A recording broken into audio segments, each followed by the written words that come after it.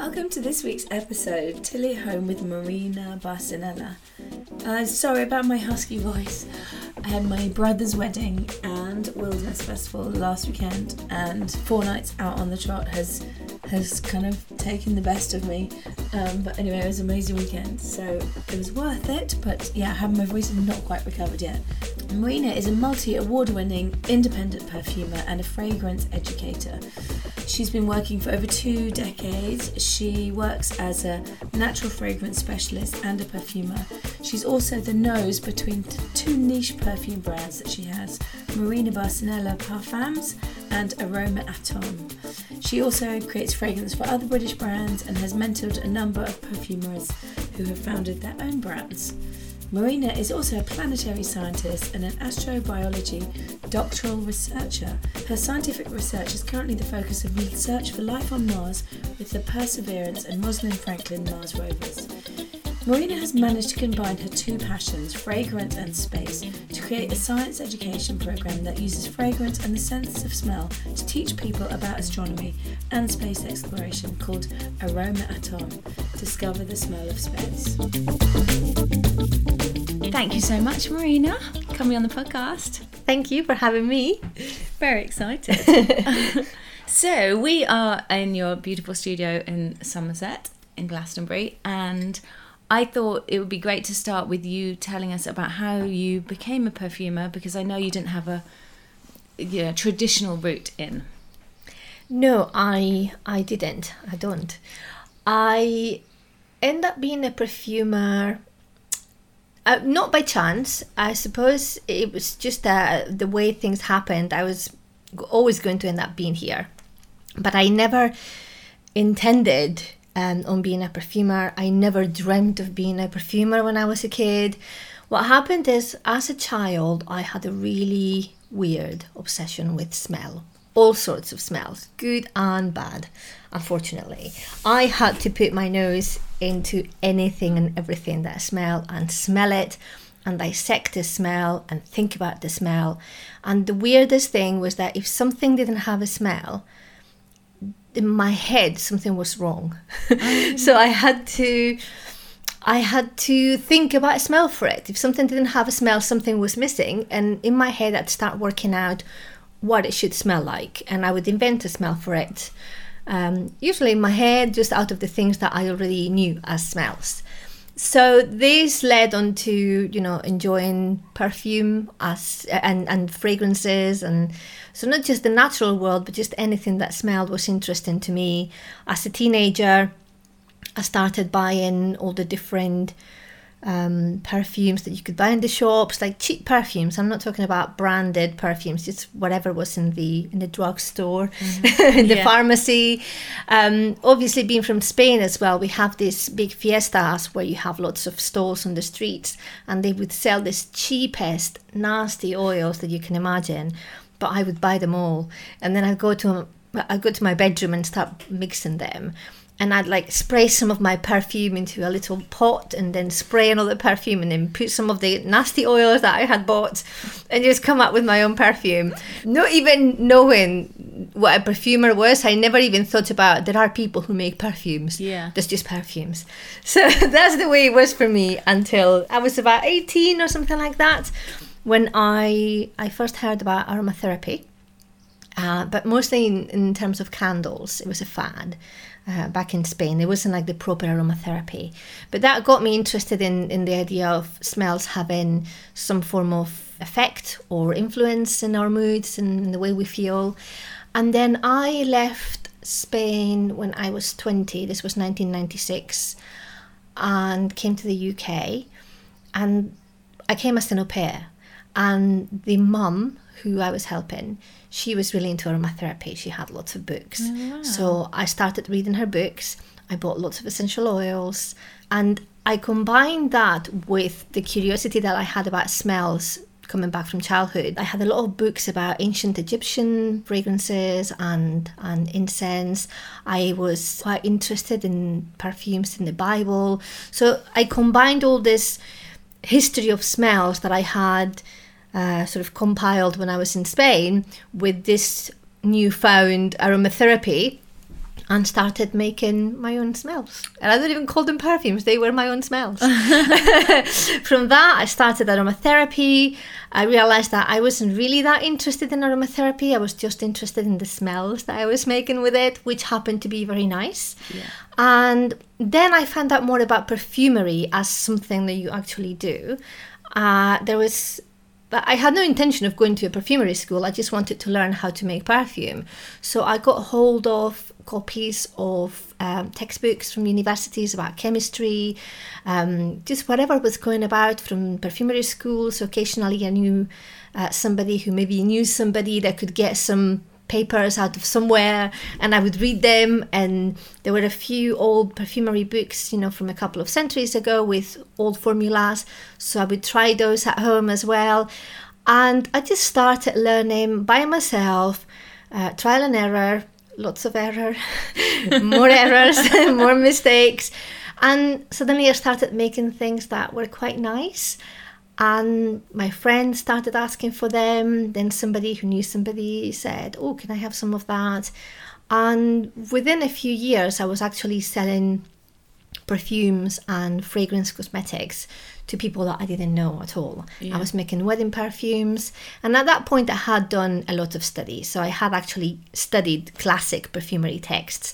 I had studied how to use the more commercial aroma chemicals that are used in perfumery schools. I had learned how to use essential oils and absolutes to make perfume. And slowly I discovered my own style of doing things. I realized that I loved working with natural ingredients rather than synthetic ingredients. And I decided that I was going to focus on making natural perfume that smelled like perfume and not like aromatherapy blends. Mm. And I did that for years. I was okay at it.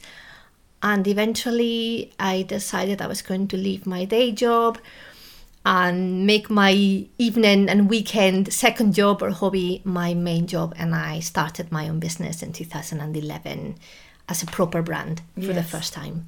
Gosh, so that's 10 years ago now, isn't it? That is 10 years ago. So it was about 15 years of having it, either learning or playing on the side. And creating perfume for people, but always as a side thing, never as my main job. And it's funny with the someone asked me about natural fragrances, and she said, I've been given a natural fragrance, but will it last as long as a normal fragrance? And that's one of the big things about the naturals. How do you get them to have the impact? You can't. I mean, so natural perfumery is very different from the perfume that most people are used to. And you may read that something is natural, but in most cases it isn't, and it shouldn't be. There's no reason why it should be. There is a war between natural perfume and commercial perfume or synthetic perfume, which I don't like the word synthetic perfume. Is just ridiculous. Perfume is a blend of fragrance molecules that that make a nice smell, and they can be of natural origin or they can be made in a lab, and the end result is what's important. But there is a bit of dogma, I would say, on both sides of this war. Some people who are adamant about natural is best and, anything that is synthetic is evil. And then there's also the more commercially minded people who think everything natural is just dogmatic. I've been called all sorts of things for doing natural perfume, and they think that people who are interested in natural perfumery don't know anything about perfumery, and they're just deluding themselves, telling themselves that they can create proper perfume without using the more modern molecules that are out there. And personally, this is just my opinion, I don't think either side is right. I think there is a happy medium. I personally create natural fragrance because I love the challenge of working with natural ingredients, not because I have anything against the other type of perfumery, which I also practice. I have a second brand that is not natural, and I create non-natural perfumes for other brands. And one of the challenges with natural ingredients and completely natural perfumes is that they don't smell like the perfumes we're used to. They do not last as long as the perfumes we're used to. And you can't change them. You can't manipulate them in the same way that you would do with a a more sort of commercial perfume with more synthetic ingredients. Natural ingredients have a volatility. They last what they last, and you can't change them. That's the way it is. If you use citrus oils, they're not going to last on your skin, and there's nothing you can do to them to make them last for hours. It's not going to happen, and you have to accept that. That's one of the challenges. If you want a natural perfume and wear natural perfume, you have to accept that it's different from the commercial perfumes. It doesn't last for hours. It doesn't smell the same. And it is what it is. You just have to accept it. Yeah, and so that you have to think, right, well, I'm just going to take it with me and spray it a few more times a day. You spray it more often, absolutely. Yeah, that's really all it is. One of the things that I like about it is exactly that. I mean, I absolutely hate perfumes that last for days. I mean, sometimes I've sprayed myself with something and I could not get rid of the smell. And after days, it's still on my clothes and I can't get rid of it. I hate it. Yeah. One of the things that I love about natural perfume is exactly that. That can change it. That after a few hours, I can move on to something else and I can wear a different perfume in the morning and in the afternoon. And if I want to smell it again or I want it to be stronger, I just reapply it. And there's nothing wrong with that. What is it that's made the fragrance stick to you like that? I mean, like it's left on your clothes. If someone walks out of the room, you can still smell it for ages. What ingredient is that? So there's lots of different ingredients that have very low volatility, but most of what you usually smell for days afterwards are musk, synthetic musk molecules, which are really large and they last for ages, both on skin and on clothes. And they are made to last. They are made to last. And we also have ingredients like this in perfumery, in natural perfumery. We have natural ingredients that you put on a smelling strip, on a blotter, and they'll still be there weeks after. So we do have those ingredients, but they are not a huge amount, and they have very earthy, dense, strong, raw smells. So it might not be the kind of smell that you want to be smelling for days. Yeah. It's not like a clean clothes smell. It's more like maybe damp earth or patchouli or, some of the animalic smells that when there's nothing else to make them more beautiful can actually be quite vile or, not very nice. And with things like cleaning products and household products, I mean, everything that we use has had a fragrance put to it. Would you say that some of them, if they're synthetic, obviously they are they toxic or are they non-toxic? Because that's the thing, everyone goes, it needs to be natural because otherwise it's toxic. Okay, so this is something that, it's really hard to talk about it without making people sometimes feel a bit alienated, because there's a lot of greenwashing and there's a lot of dogma that's wrong, and there are a lot of people who are into natural things who think everything synthetic is toxic, and everything natural is absolutely fine and safe, and nothing could be farther from the truth. So if you have a look at the ingredients that I have here, and you have just check the warning labels on some of the natural ingredients that you know very well, like orange oil, you will be scared to death of the warnings that you're going to find in there. It's so toxic. Yeah. It's really toxic. Yeah. But then look at some of the synthetic ingredients that I have, and there's hardly any warnings in there because they are not toxic. Yeah. Because they've been created in a way that eliminates that toxicity, that eliminates the allergens, that eliminates the bad things that nature produces by its very nature. I mean, all these essential oils, all these allergens, they're things that plants produce to protect themselves from various things. Yeah. They're by no means safe and lovely, and anybody can use them and not worry about it. Natural perfumery can be really risky. There is a lot of allergic reactions related to various natural ingredients that don't exist with synthetic ingredients. Now, when it comes to toxicity and things that are unsafe, you're not going to find them in perfume because they're banned. Yeah. They're just not allowed. So you're not going to find a perfume, natural or synthetic, with things that are really toxic because they are banned. And you are more likely to find toxic ingredients in an unregulated natural perfume from somebody who's just learning at home and selling at a craft fair and hasn't had a safety assessment. And I know this is going to ruffle a lot of feathers in the natural world, but it's the truth. And I say this from the point of view of a natural perfumer who knows natural ingredients inside out. They can be made safe, but they can be very unsafe. And it's the same with synthetics. Yes, that's so fascinating, isn't it? And actually good for people to understand. Say you don't like about a fragrance hanging around, it's not that it's toxic, it's a fragrance preference. I just don't like the smell. I just don't want that smell hanging around me. You might like the smell of something and I might hate it. Yeah. So you might love the smell of your fabric softener and you love smelling your jumper for a week, smelling fresh and lovely. I don't. I just don't like that smell and I don't want it hanging around in my clothes. With the essential oils, what do you love about them over using a synthetic version? Okay. So I love their smell. Yeah. I just love, as I say, I work with both ingredients and I feel very differently when I'm working with natural ingredients and with synthetic ingredients. I really enjoy working with naturals. I smell them, I blend them, and the smells make me happy. And this is completely subjective. I'm not saying they should make everybody happy, but they make me happy. They make me feel connected to my work, connected to my ingredients. I don't feel that with the majority of synthetic ingredients. And I say the majority because there are a few of them that I absolutely adore the smell of and I love working with them. But there's not many. It's just a preference. I don't get headaches when I work with synthetics over naturals. I get headaches when I work creating perfume because you get overloaded with the different smells, and when I'm tired I get headaches.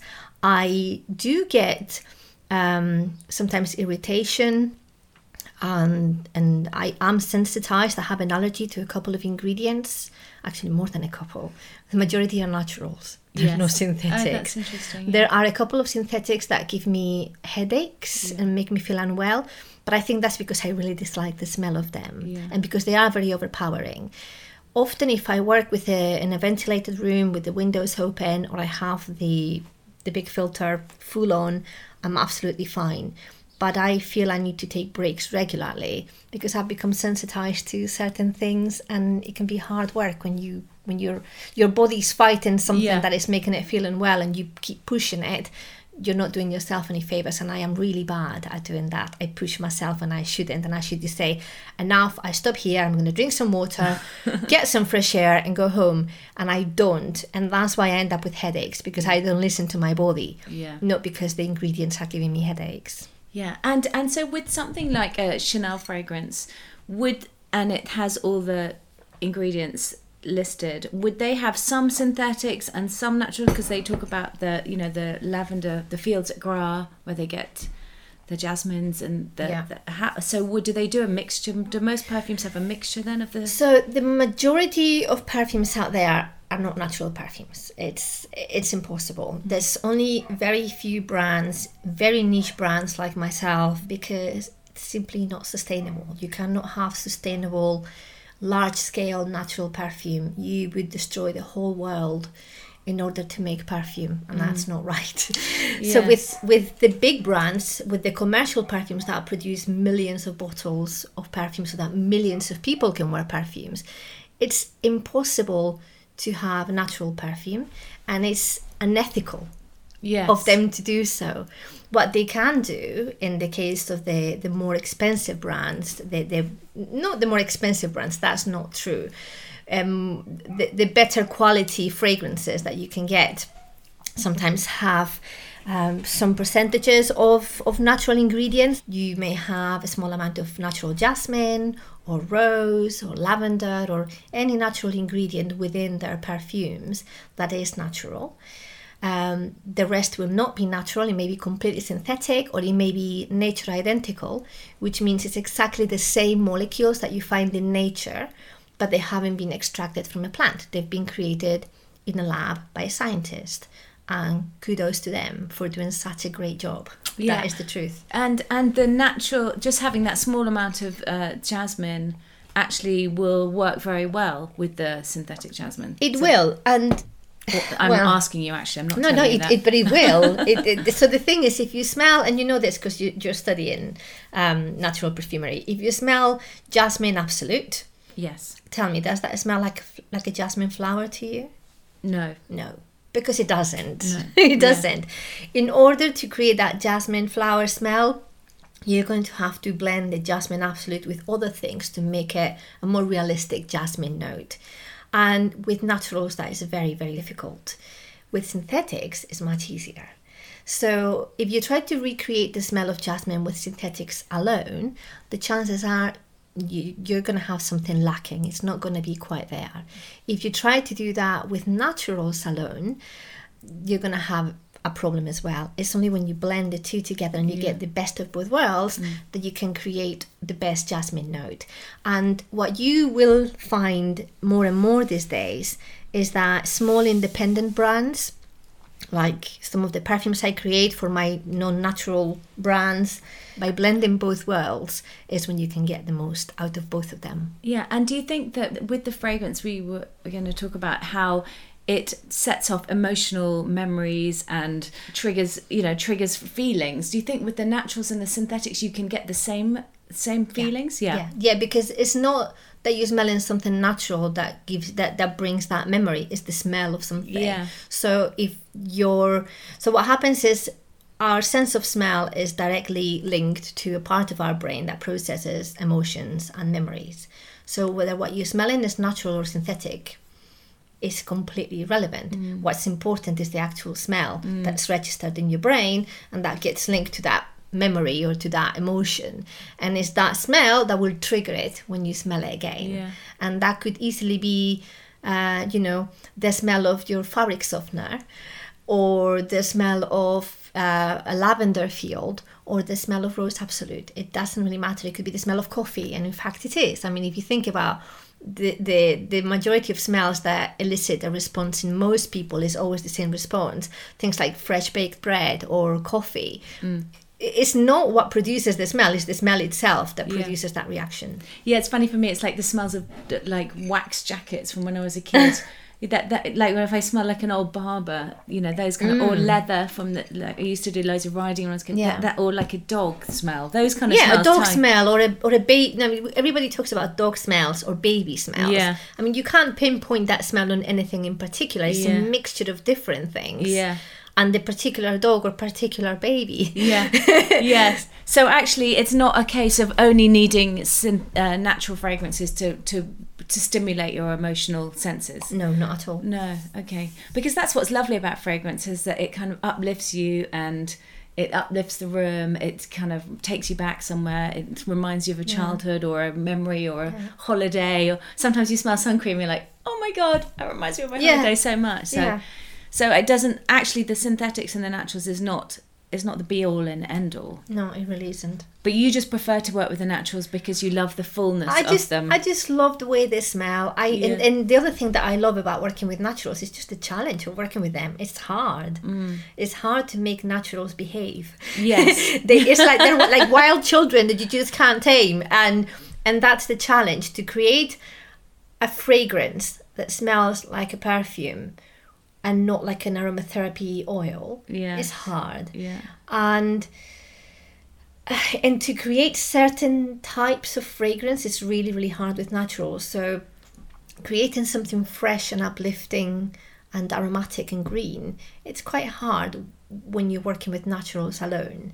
So the challenge is what I really enjoy, but it's because I enjoy challenges, Yes. That's it. Yeah. I love the smell of all the natural fragrances.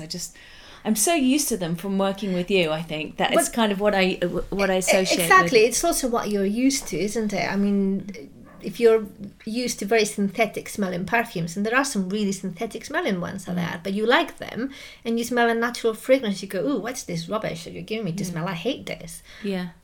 And at the same time, if you're used to natural perfumes or you've been wearing them for years, like I have been doing, and you smell something that smells very synthetic, you go, "Oh, I really don't like that. It smells so synthetic to me." Yeah. But it's because it's a different experience altogether. It's like eating Indian food or Italian food. You can't compare them. You can't say that one is better than the other. Yeah. Is that what your preference tells you it is better? And with perfumery, when you're creating a perfume, you you have the base notes, the top notes, and the middle notes. That's the wrong order, isn't it? Top, middle, and base notes. And all of your essential oils fall within those camps, and with synthetics as well. So can you just describe that? It's really not as clear cut as that. No. The top, middle, and base note thing is a way to explain the volatility of a perfume ingredient. So they talk about how quickly they evaporate, how long the smell is going to last. With synthetic ingredients, with molecules, with natural isolates, which are simple molecules, they can easily fall into one category or another because they're quite linear. So they smell for this amount of time, the smell doesn't change, and then they're gone, and that's how long they last. With the majority of natural ingredients, that is never the case. So, for example, you may have a citrus oil that you put on a smelling strip, and after 30 minutes, it's evaporated and there's nothing left. And so you would class that as a top note. But then you have something else that you put on a mouillette, and overall, maybe it's there 6 hours later, and then after 6 hours it's disappear, and you may want to say something like somewhere in the middle, but quite long-lasting middle going towards the base. But if you think about the evolution of that ingredient, from the moment you start smelling it, after 30 minutes, the smell has changed. So what happens is within that middle note, you also have top notes. Yes. So those top notes, those opening notes disappear very quickly, and they give way to more long-lasting molecules that stay there for longer. When you go into what we call a base note, it's even more complicated because a base note may stay on a smelling strip for weeks. But the smell that you smell, the note that you smell after 4 weeks or 2 weeks is not the same that you could smell after half an hour because that one disappeared, and it's not the same that you could smell 3 hours later because those disappeared as well.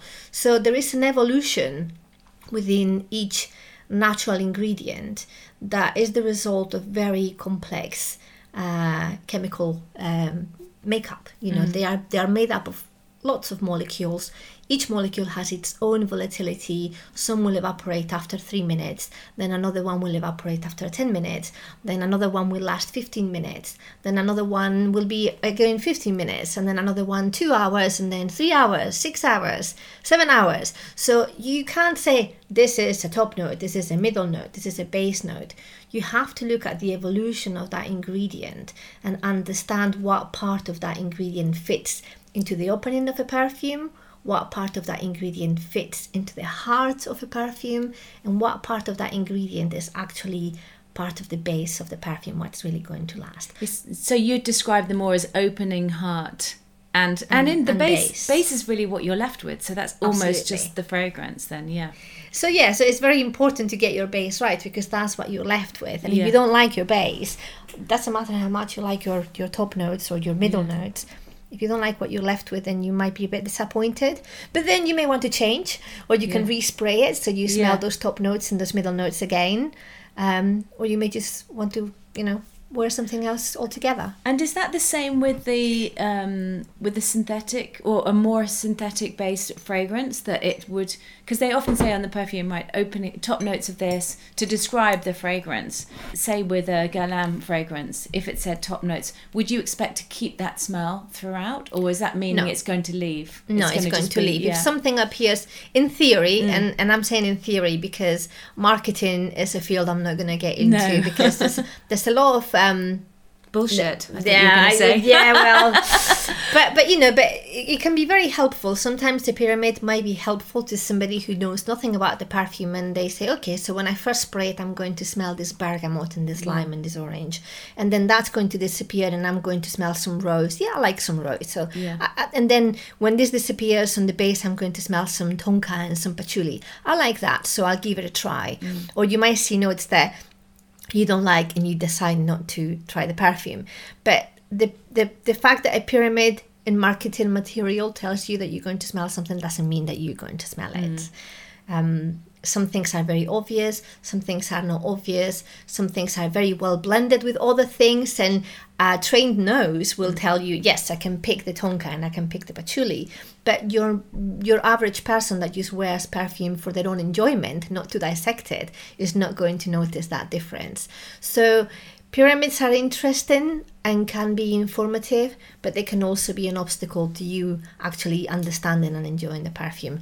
Again, that's just my opinion, and I'm sure that there'll be a lot of people that disagree with me. I think for me, doing the course, what's been really interesting is realising that we don't have a lot of the things that we smell.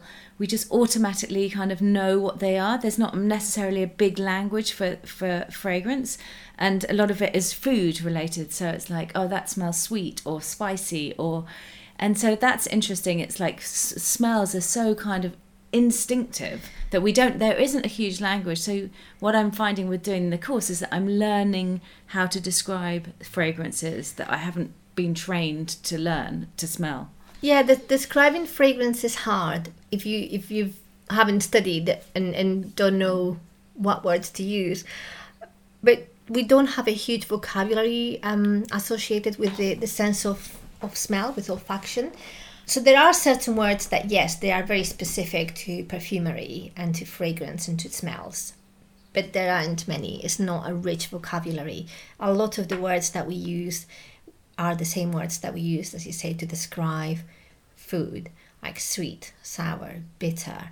You know, there are also a lot of words that we use to describe texture, like smooth, rough, sharp. There's also a lot of musical language, like, you know, something might feel like a very high note. Yes. And we talk about accords all the time. So that we have got language from lots of different realms, if you want, that we use in perfumery, but we do also have our own words. It's just that they're not very often spoken outside of perfumery, so most people wouldn't know about them until they study it.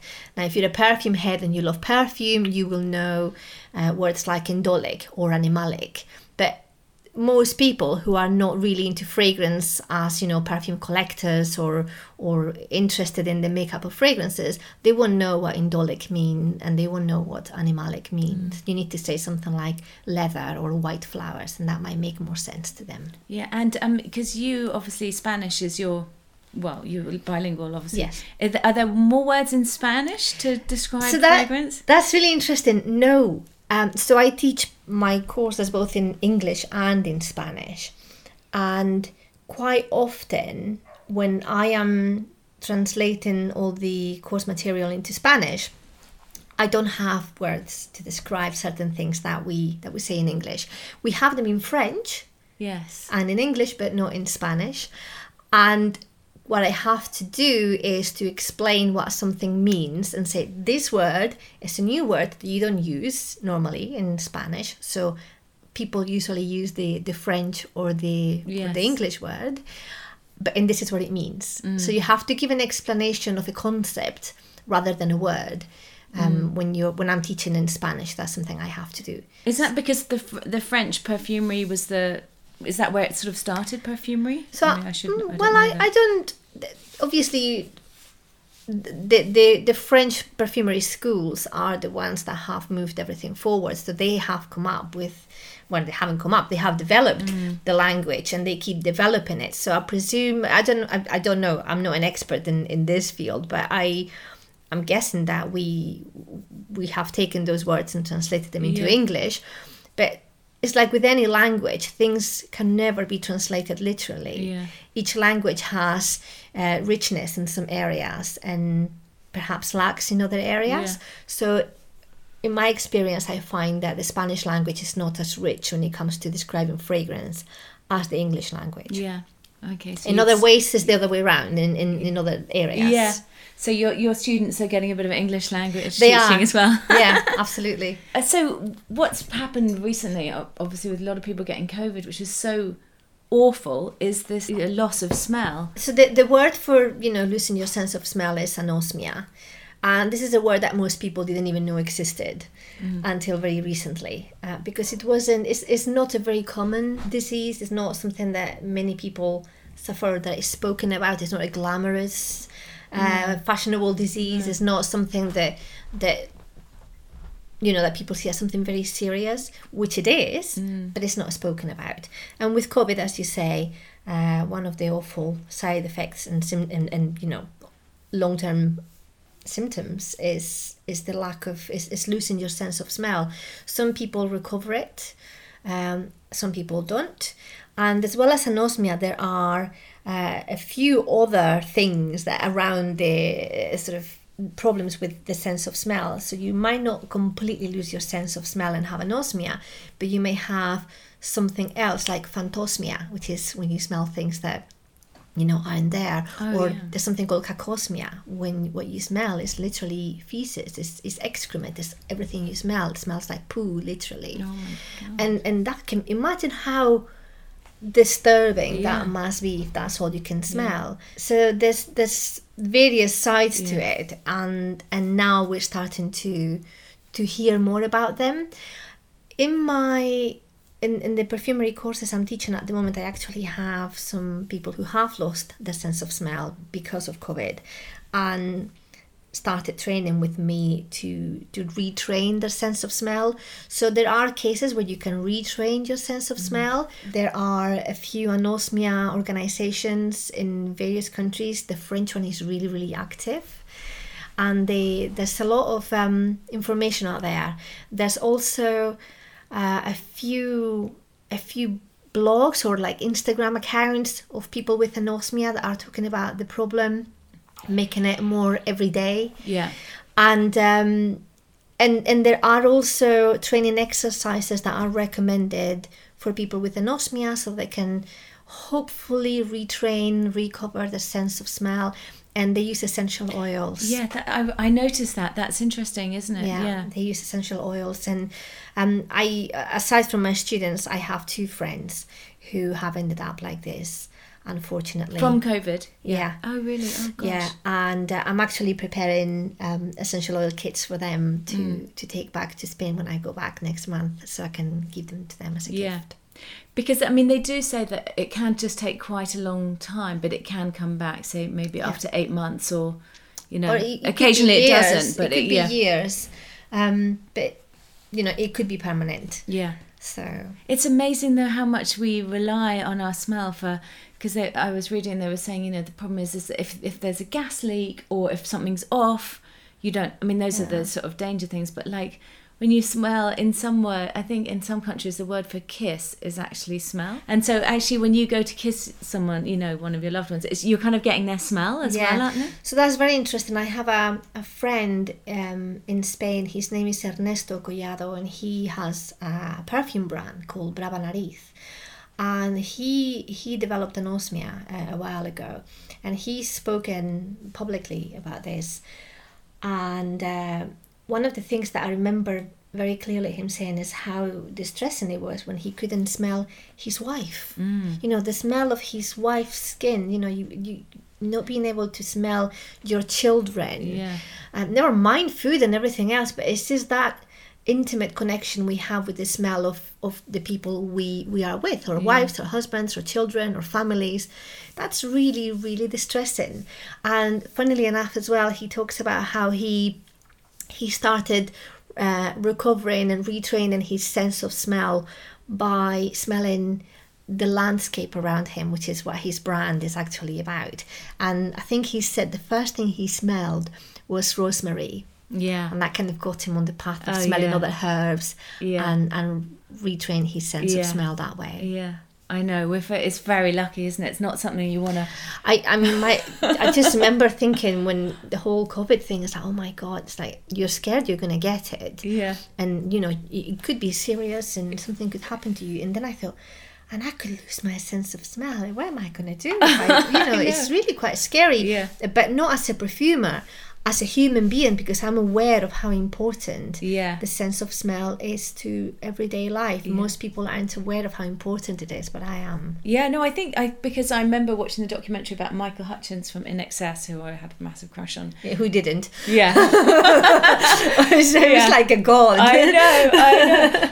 And then obviously he had like a real sadness to the end of his life, but actually in the documentary you realise that he fell over and banged, he severed his olfactory nerve. Oh, God, and so that made him go into this very sort of dark, more dark kind of sadder place, but because he lost touch with it so much because of that. It's also, I mean, if you think about our sense of taste, you know, when we eat food, I think it's about 80% of it is smell. Smell, so if you can't smell, you can't taste. Yeah. Like suddenly your food doesn't taste of anything, or it all tastes the same, or it tastes wrong, and you lose interest in food, and so your nutrition goes out the window, and your interest in life can go out the window. Devastating. There's so many different facets to it. There's so many problems that can be attached to the lack of a sense of smell. It's not just the smelling part, it's so many more other bits and pieces that together makes us who we are as human beings, and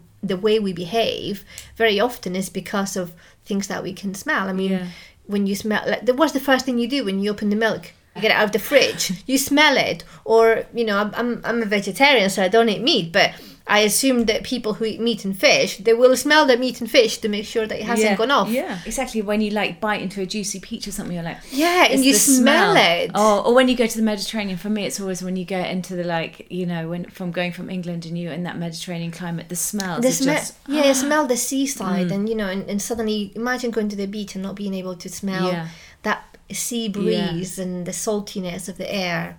It's I not know. the same. We have to look after granted. it. And also, I just wanted to ask you about your science projects, because from someone who didn't do science GCSEs, let alone A levels, you're doing some amazing stuff. I had a horrendous phobia of anything scientific until my mid-30s. So I'm now 46.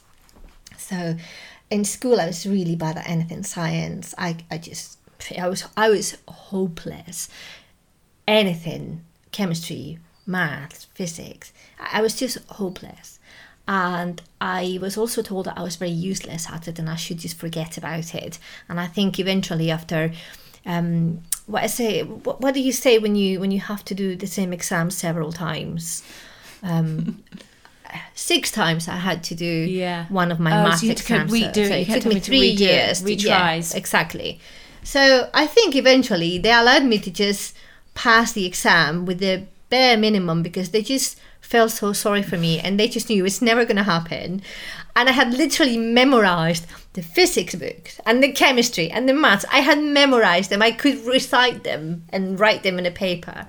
But I could not make any sense of it. So I think they just felt sorry for me and they said, she's never going to do any science. She's going to go straight into ancient languages, which is what she likes, and history. So let's just let her get on with her education. So I did. But in my mid-30s, I became very interested in the environment. I've always been very ecologically minded. And so I decided that I wanted to understand climate change better and that I wanted to study environmental science. And in order to do this, I decided to take a course with the Open University where I got up to about A-level grade in all the different scientific disciplines. So I remember thinking, I'm never going to do this. It's just never going to happen. I'm never going to pass the part where I do maths or the physics. It's going to be so hard. But I was in my mid-30s and I thought, screw it, I don't care. There's nobody to tell me I'm stupid. I'm doing it for myself. If I don't do it, I don't do it, but I'm going to try. And I didn't even have to try that hard. Suddenly things made sense. I could do the maths, I could do the physics and the chemistry, and not only could I do it, it wasn't hard. So part of what I was studying was cosmology and astronomy, which I also loved from a kind of non-scientific point of view, just from an interest in looking at the stars and so on. And I remember thinking, what I really, really want to study is I want to study planetary science and astronomy and astrobiology. I want to know about how the universe is made, how the solar system formed, how, it's possible that life even exists in our planet. I thought, this is really stupid. But I spoke to my tutor and he said, why not? You can do this. And I said, are you sure? And he goes, yeah. Is that from your own Open University course? Yeah. Wow. Okay. So I started looking at those sort of studies, and then I got very sick and I had to stop and just focus on my health. And all this is while I was opening my own business and trying to make a living out of making perfume. But anyway, I got better, and at 40 years old, I decided I was well enough to go back to studying, and I decided I wanted to go to, actual classes at a university. So I enrolled in a full-time astronomy and planetary science degree, and I went to evening classes 4 days a week, and in 3 years I got my degree. And from there I went into enrolling into a PhD. I got a studentship, and I'm in the middle of doing a PhD at the moment. But while I was studying the makeup and the chemistry of Jupiter and Mars and different missions that have told us how we have found out what the universe is made of in terms of chemical molecules and elements, obviously I'm a perfumer, and in my head the two worlds sort of collapsed. And I remember thinking, when I was reading about the chemistry, about astrochemistry we call it, so I have that molecule in a bottle in my perfume studio. It's like, I can make that molecule if I put this and this together in my studio. And it's like when I was a kid and something didn't have a smell, I had to imagine what it smelled like. It's like, I wonder what that smells like. Yeah. So I came here, where we are right now, and I started making the smells of space. Yeah, wow. And so in 2017, this is when I was in the second year of my degree, I decided I was going to create a science outreach project that wasn't scientific, that wasn't for the scientists, that was for people who, like me, had felt completely alienated from science all their lives, and they needed a more creative way into science, not because they want to be scientists, but because there's so much out there to learn, and it's fascinating. And if you only knew how fascinating it is, you'd want to know it. But the way science is explained to us is like, I want to know about that. So I thought, I'm going to give them a way that is going to make them want to know about it. And because perfumery is my thing, I created an olfactory tour of space that's called Aromatum, the smell of space. And it takes you on a smelling journey through the solar system and into the center of the Milky Way. And while they smell things and molecules that exist in space, and they smell things that resemble the kind of smells that we might expect on the surface of Mars, for example, if we could breathe there. I explain why it would smell that way. I explain how we know, what mission told us about it, and how we have found out about all these things. So at the end of it, they've done so much smelling of weird smells that made them ask lots of questions, and they've come out knowing about, some people don't even know the names of the planets in the solar system. Yeah. So they suddenly know what the planets are, and they know that some planets have more than 60 moons, and they learn that some of the moons in the outer solar system are made of ice, others have oceans, others have volcanoes. Yeah. It's a nice way to enter into space. But it's your not nose science. is in space. Yeah, literally. But you're not learning hard science, going, oh my God, this Yeah. is so hard, I can never get my head around it. You don't need to study science to be fascinated by the wonders of space. I mean, Brian Cox did these two series, Wonders of the Universe and Wonders of the Solar System. And you don't need to be a scientist to appreciate those wonders. Yeah. It is wonderful. It's incredible. It's amazing. And the thing is, the same things that you find in space, you find on Earth. They're here because they've been made from the same thing as all the other planets. And you can probably hear it in my voice. I get really excited about it. So I just wanted people to know that science doesn't have to be hard. It doesn't have to be scary. And it doesn't have to be difficult. And you don't have to be a scientist to know things and to enjoy things. And so that's what Aromatum is about. And it was I think it was the 6th of December 2017 that it launched. Yeah, properly. and you've been going into schools and talking to kids about it, which is great. So the pandemic obviously put a stop to everything, but prior to that, I'd go into schools with the smells and let children smell it. But I also did activities for adults. So I've done some talks for adults where the adults smell things. I mean, depending on how old you are, you're going to ask different questions and learn different things.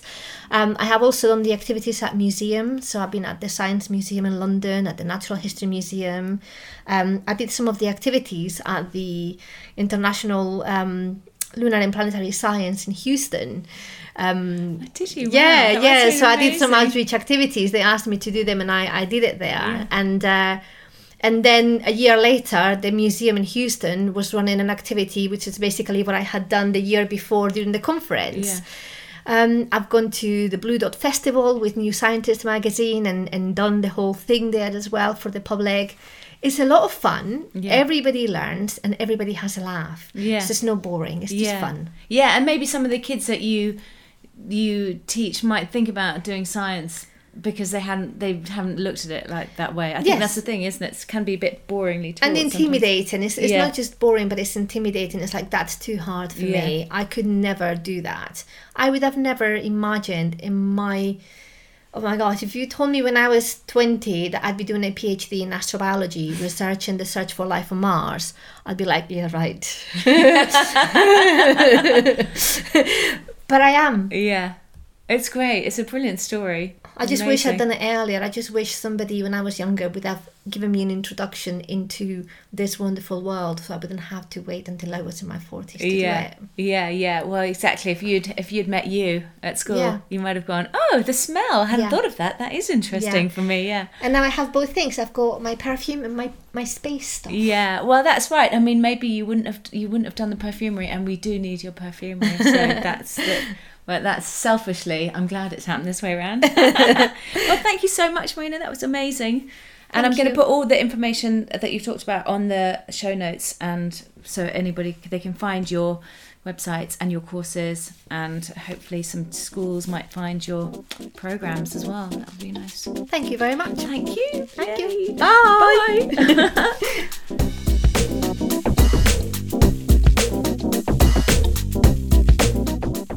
Thanks so much for listening to this episode. Please take a moment to rate or review the show, and also share it with anyone that you think might enjoy it.